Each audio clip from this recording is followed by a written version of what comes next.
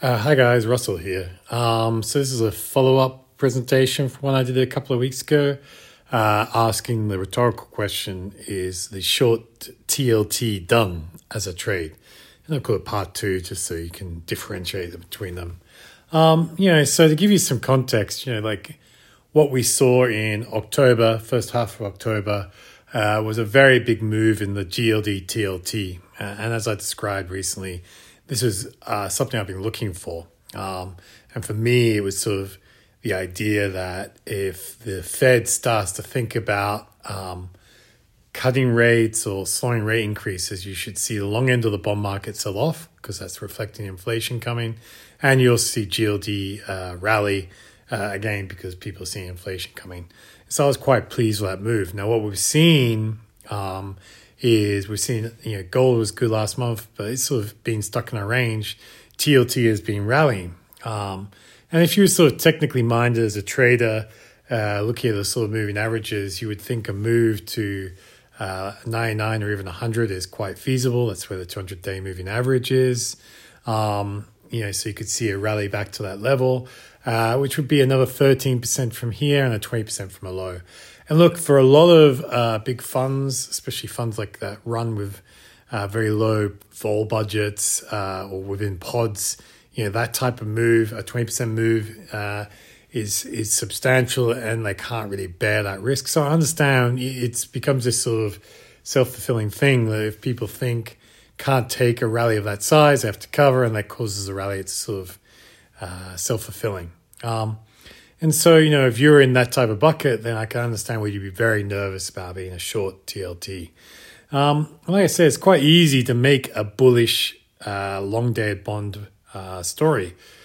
First thing you could look at is if you look at the short end of the US bond market, the 2-year looks to have topped out. It sort of reached new highs relatively recently, but has now fallen down to 4.8, so well inside the Fed fund rate. So it's sort of typically seen as a bit of a bear or recession indicator. So the market is saying they think Fed fund rate is going to be cut soon. So, if you think that, then you'd be worried that the risk when you have to reinvest your cash is that the rates might be very much lower. So you might want to lock in a 30-year treasury to try and protect you from that. I understand that. And if you're a bond bull, which is most of the market out there, it's quite easy. You could go look at this thing, which is the Senior Loan Officer Survey. And when that's tightening, particularly sort of above like a 20% level or something like that, has normally been a recession indicator. We got close in like 16. And we got, of course, during the COVID and then reversed again. So you're looking at that. I don't know if you're a macro economist type character, you'd be looking at that and going, oh my God, it's deflation, recession. I've got to buy bonds. I got to get equities, yada, yada, yada. You would have seen that type of conversation all across sort of Twitter, Substack, macro commentator world. And what is really interesting is this type of analysis now is very common, which is why, and very well understood. So like I've taken this from a Polo presentation that a subscriber sent to me. Thank you. But you can see this type of chart from almost any investment bank. It's quite it's very common and easy to find chart. And what it's showing you is that the market consensus for forecasters is that rates are going to fall, which is the first time they've ever done this in 20 years. They always think bond yields are going to go higher previously. I think that's probably a legacy of the 70s or something like that. I don't know. But suddenly they're all going, well, we know what happens when bond yields go up. They have to come down again because we need the credit flow. All right. Now, if you are pointing to what the forecast is for bond yields and saying that's why you think you should buy bonds, you're obviously ignoring the first 20 years 18 years of this, which has shown that your forecast is always said to be selling bonds, and they were so wrong, it was embarrassing. And actually being an economist isn't embarrassing. I was supposed to be one. I was trained one at university. I looked at the sort of crappy job they were doing and decided I need to do something where a little bit more life-affirming. But yeah, economists in general now all think your bond yield is going to come lower. And look, like I said, when it's something super easy and obvious, like what I've just shown you, that's sort of the conclusion they're going to come to. Because there's career risk. If they suddenly go out and say bond yields are going higher, and then people go, look, all this obvious data you missed, you idiot, they get fired. So the career risk on the economist side is to forecast at higher rates. Now, I am not an economist. I think rates are going to keep going higher. I have very little faith in what Wall Street thinks. So why is that? Well, look, Japanese investors have a much better track record on what bond market's going to do than US investors or US forecasters. It's just, they, I think, understand things a lot better.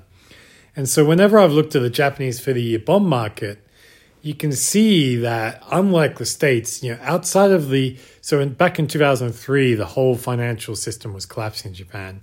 And then the government came in and basically bailed out. So we had this huge rally in the 30-year bond back then. But ever since then, it was just a super stable, bullish bond market where yields just kept going lower and lower. And, this being short JGBs, which was a recommended trade for hedge funds and Wall Street forever, was just such a bad trade. It got nicknamed the Widowmaker. Now, what I find fascinating about JGBs is that during COVID, the JGB market sold off well before the Treasury market. They understood an inflationary trend was coming well before the Americans did.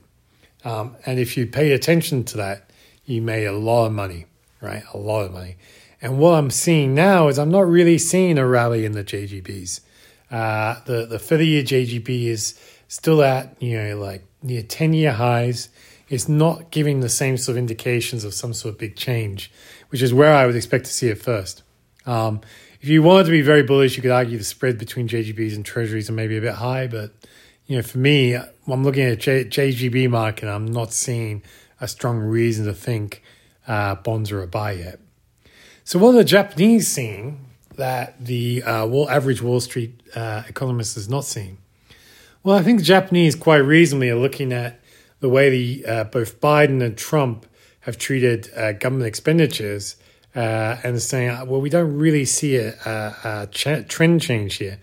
And as we know that Biden and Trump will be standing for president in the next election, you'd be crazy to expect a trend change here.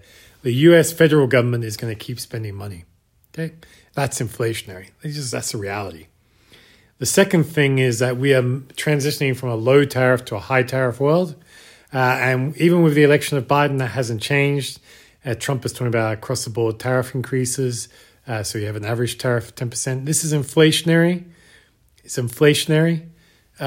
So, why would you buy bonds in an inflationary world? And, what I find, so that's, those are two things. What I think is also interesting is the finance, the US releases data on who holds its treasuries. So, of course, treasury outstanding has increased, and as the Fed has been reducing its balance sheet, you need new buyers to come in. Someone has to be buying them. But what we can see from the data that's being released is, yes, total foreign holdings of treasuries has increased, but official holdings has been declining. So what you gain is that the market is more and more dominated by the private sector. And private sector investors actually need to be paid some sort of rate. They're not price insensitive. They're very price sensitive. So for me, this also implies sort of higher bond yield markets. If we go and look at like the Conference Board, which has got a very long history of asking consumers what their inflation expectations are, what you can see is, that even though inflation expectations are down, where they are now, 5.9%, is still one of the highest ratings we've seen for a very long time. And that's after relatively weak commodity markets, food, so wheat, corn, oil, natural gas, all been relatively weak, and yet the inflation expectations stay high. My feeling is that the consumer, the average punter on the street, has a better view of inflation than the Wall Street economists, in my view. So despite all this inflationary data and price action, retail flow continues to be very good into TLT and very poor into GLD. It should really be the opposite when people are convinced. And that's normally for me, that's often what you get. You sort of disconnect is that, yes, people see inflation, but historically it hasn't come through. So I'm going to bet on what happened historically, even though everything's changed. And so that's where the money is. So it makes me very reluctant to cover the TLT here. When you have this type of setup, yeah, you might get a sort of technical rally, but a technical rally could end in a day in a huge dump. And so for me, I'm not a trader. I'm happy just to run through that position until it comes back. The other thing as well is that when I look at the dividend yield on TLT, it's still well below the Fed fund rate. So it makes actually holding TLT when we include the cost of borrow and the dividend lower than the Fed fund rate. So you're getting a carry there. So I'm still happy to do that for me. So look, while I understand the arguments that bond bulls have, and I can understand the data they're looking at, and all the data they're going to be looking at is really about credit flow starting to slow. But what I think they don't understand here is for the last 40 years, where we've been trying to get keeping real wages low and running pro-capital policies, is that without any wage growth, you need to have credit flow to get GDP growth, right? That was the important thing. Credit flow was an imperative because you didn't have the wage growth, all right? Now we have the wage growth. Credit growth has to contract to keep inflation under check. I think the Wall Street forecast getting wrong is they're used to the credit indicators being the main indicator. They're no longer the main indicator. It's labor. And what I'm seeing is unemployment is not really picking up yet. There are some signs of it maybe, but I'm not really seeing it, and you're still not seeing it in the JGB market. So what investors need to do is we need to reset their expectations, reset their forecasts to get rid of credit indicators, because credit is not important. It's what wages are doing. And for me, when I look at the politics, I continue to see real wages rising for the foreseeable future. And so I think bonds remain a short and TLT remains a short. It could rally a bit more from here, 100%, but I think when it sells off again, it will be radical. All right, stay safe. We'll talk again soon. Ciao.